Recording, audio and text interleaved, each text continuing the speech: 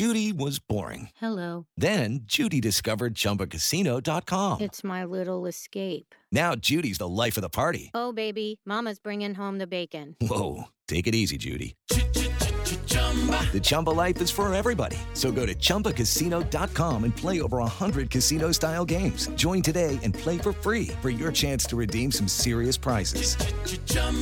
ChumbaCasino.com. No purchase necessary. Void where prohibited by law. 18 plus terms and conditions apply. See website for details. Coming up on 5 Minute News. Leaked Oath Keepers list includes elected officials and police chiefs. Steve Bannon to surrender today to face indictment for fraud. And record temperatures cause California to issue electricity alerts. It's Thursday, September 8. I'm Anthony Davis. Hundreds of US law enforcement officers, elected officials and military members appear on the leaked membership rolls of a far-right extremist group that's accused of playing a key role in the January 6 insurrection at the US Capitol, according to a report released yesterday. The Anti-Defamation League Center on Extremism pored over more than 38,000 names on leaked Oath Keepers membership lists and identified more than 370 people it believes currently work in law enforcement agencies, including as police chiefs and sheriffs, and more than 100 people who are currently members of the military. It also identified more than 80 people who were running for or served in public office as of early August. The membership information was compiled into a database published by the Transparency Collective Distributed Denial of Secrets. The data raises fresh concerns about the presence of extremists in law enforcement and the military who are tasked with enforcing laws and protecting the US. It's especially problematic for public servants to be associated with extremists at a time when lies about the 2020 election are fueling threats of violence against lawmakers and institutions. The Oath Keepers, founded in 2009 by Stuart Rhodes, is a loosely organized conspiracy theory-fueled group that recruits current and former military, police and first responders, and falsely promotes the belief that the federal government is out to strip citizens of their civil liberties and paints its followers as defenders against tyranny. More than 24 people associated with the Oath Keepers, including Rhodes, have been charged in connection with the January 6 attack.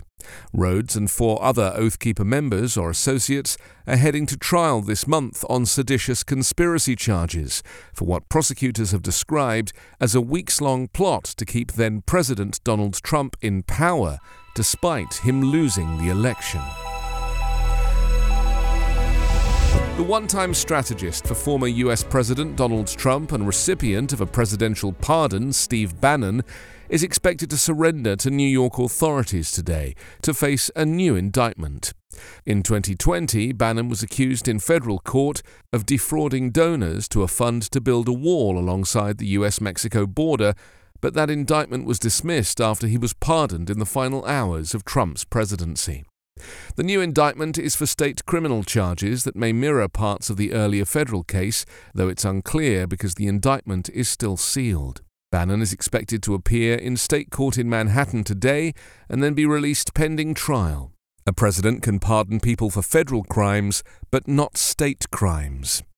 Bannon is not the first Trump ally to be charged in state court. In 2019, the Manhattan District Attorney's Office attempted to pursue former Trump campaign chairman Paul Manafort on felony charges, including mortgage fraud, that were similar to crimes for which Manafort had been convicted in federal court. But the charges were dismissed after rulings that they amounted to double jeopardy, or trying someone twice for the same conduct. Manafort was pardoned by Trump in 2020.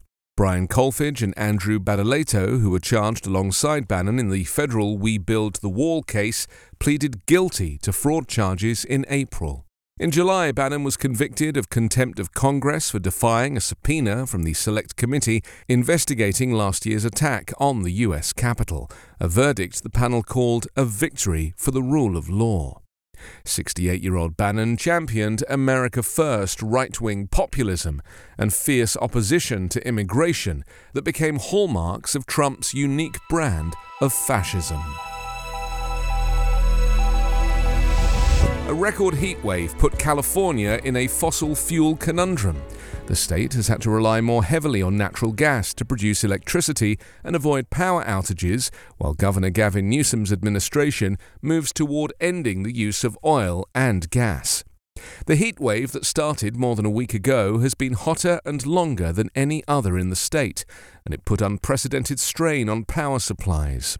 That prompted Newsom to plead with people to use less power to avoid rolling blackouts, a practice that involves cutting some people's power to save energy so the lights can stay on for everyone else. The effort worked, but meeting the state's heightened energy demand also required activating generators fueled by natural or methane gas, which is still a major part of the state's power picture. Demand will only climb in the years ahead. By 2045, when the state is mandated to get all of its electricity from non-carbon or renewable sources, demand is expected to be as high as 78,000 megawatts due to more electric home appliances and cars on the road. To meet that demand, both the government and major utilities like Pacific Gas and Electric are working to scale up renewable sources such as solar and wind power, as well as large-scale batteries that can store that power for use at night. You can subscribe to 5-Minute News on YouTube with your preferred podcast app. Ask your smart speaker or enable 5-Minute News as your Amazon Alexa flash briefing skill.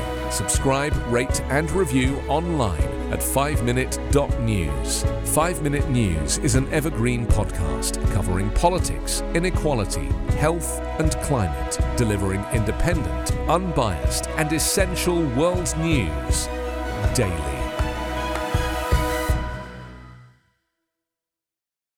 I'm Allison Holland, host of the Kennedy Dynasty podcast. Equipped with a microphone and a long-term fascination of the Kennedy family, I am joined by an incredible cast of experts, friends, and guests to take you on a fun, relaxed, yet informative journey through history and pop culture. From book references to fashion to philanthropy to our modern expectations of the presidency itself, you'll see that there is so much more to Kennedy than just JFK or conspiracy theories. Join me for the Kennedy Dynasty podcast.